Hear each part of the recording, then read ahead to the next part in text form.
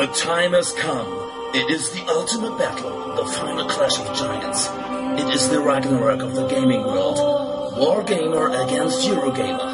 Who will prevail? Who will force the other to play a game of developing the postal service in Bavaria? Who will force the peace-loving Eurogamer to wade through the 10,000 deadly pages of Advanced Squad Leader, risking his sanity and happiness in life forever? It is Jason against Moritz!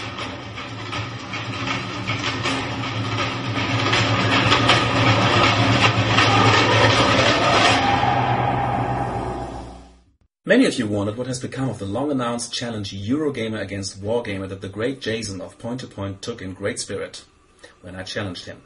Now the game has been decided on.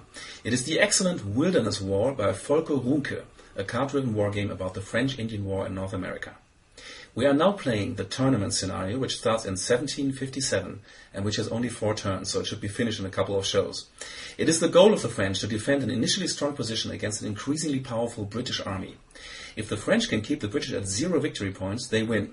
If the British get even only 1 victory point to their side, they win. The game starts with the French at 4 victory points, so the British need to get at least 5 victory points. Victory points are earned by the conquering of foes and winning battles and many other things, but as the rules of this game are circa 167 pages, I won't go into any detail.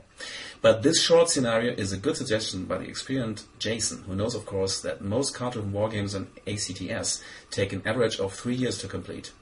I'm exaggerating, but that's these darn wargames for you. May they be punished. We determined randomly who takes which side. The dice decided that I, the peaceful Eurogamer, would play the French, and Jason, the warmongering American wargamer, would play the British. The game has just started. This is what happened so far. The French start the game by moving peacefully with their canoe and a little scouting army to Oswego. It is a peace expedition, designed to bring love and happiness to the Native Americans.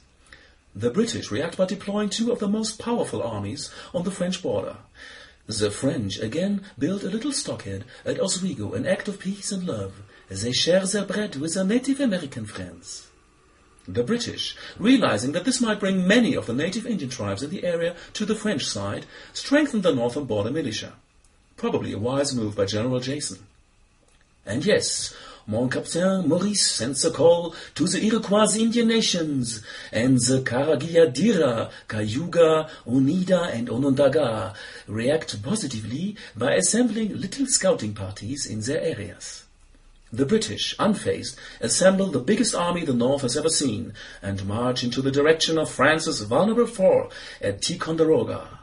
The French, they get a little scared, so they retreat to the Green Mountains to plant some apple trees. The British continue with a policy of power, putting a deserted Ticonderoga, only populated by innocent women and children, under siege. But now, the devious French reveal their true plan. In one single move, the innocuous Green Mountain Army falls in the back of the British, putting their Hudson Carry South fort under siege and continuing on into the British heartland.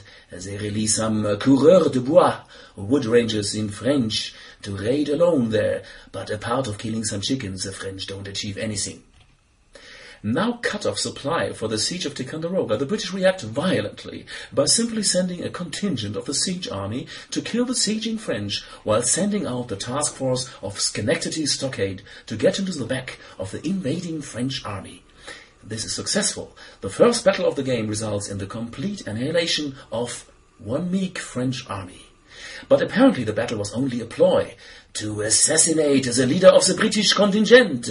Commander Webb is killed by a stray bullet, and his army sits around leaderless. Always a bad situation in this game, as activating single units costs a lot of operation points. Now the French react with their own campaign. The army at Oswego advances to the now empty stockade Schenectady, conquering it and garnering the first victory point for the French, which now have 5. Hooray! The small scouting force in the British heartland continues on to Trenton in a mad attempt to annoy the British behind their own lines. And this is where we leave the action for this week. More next week. Bye-bye.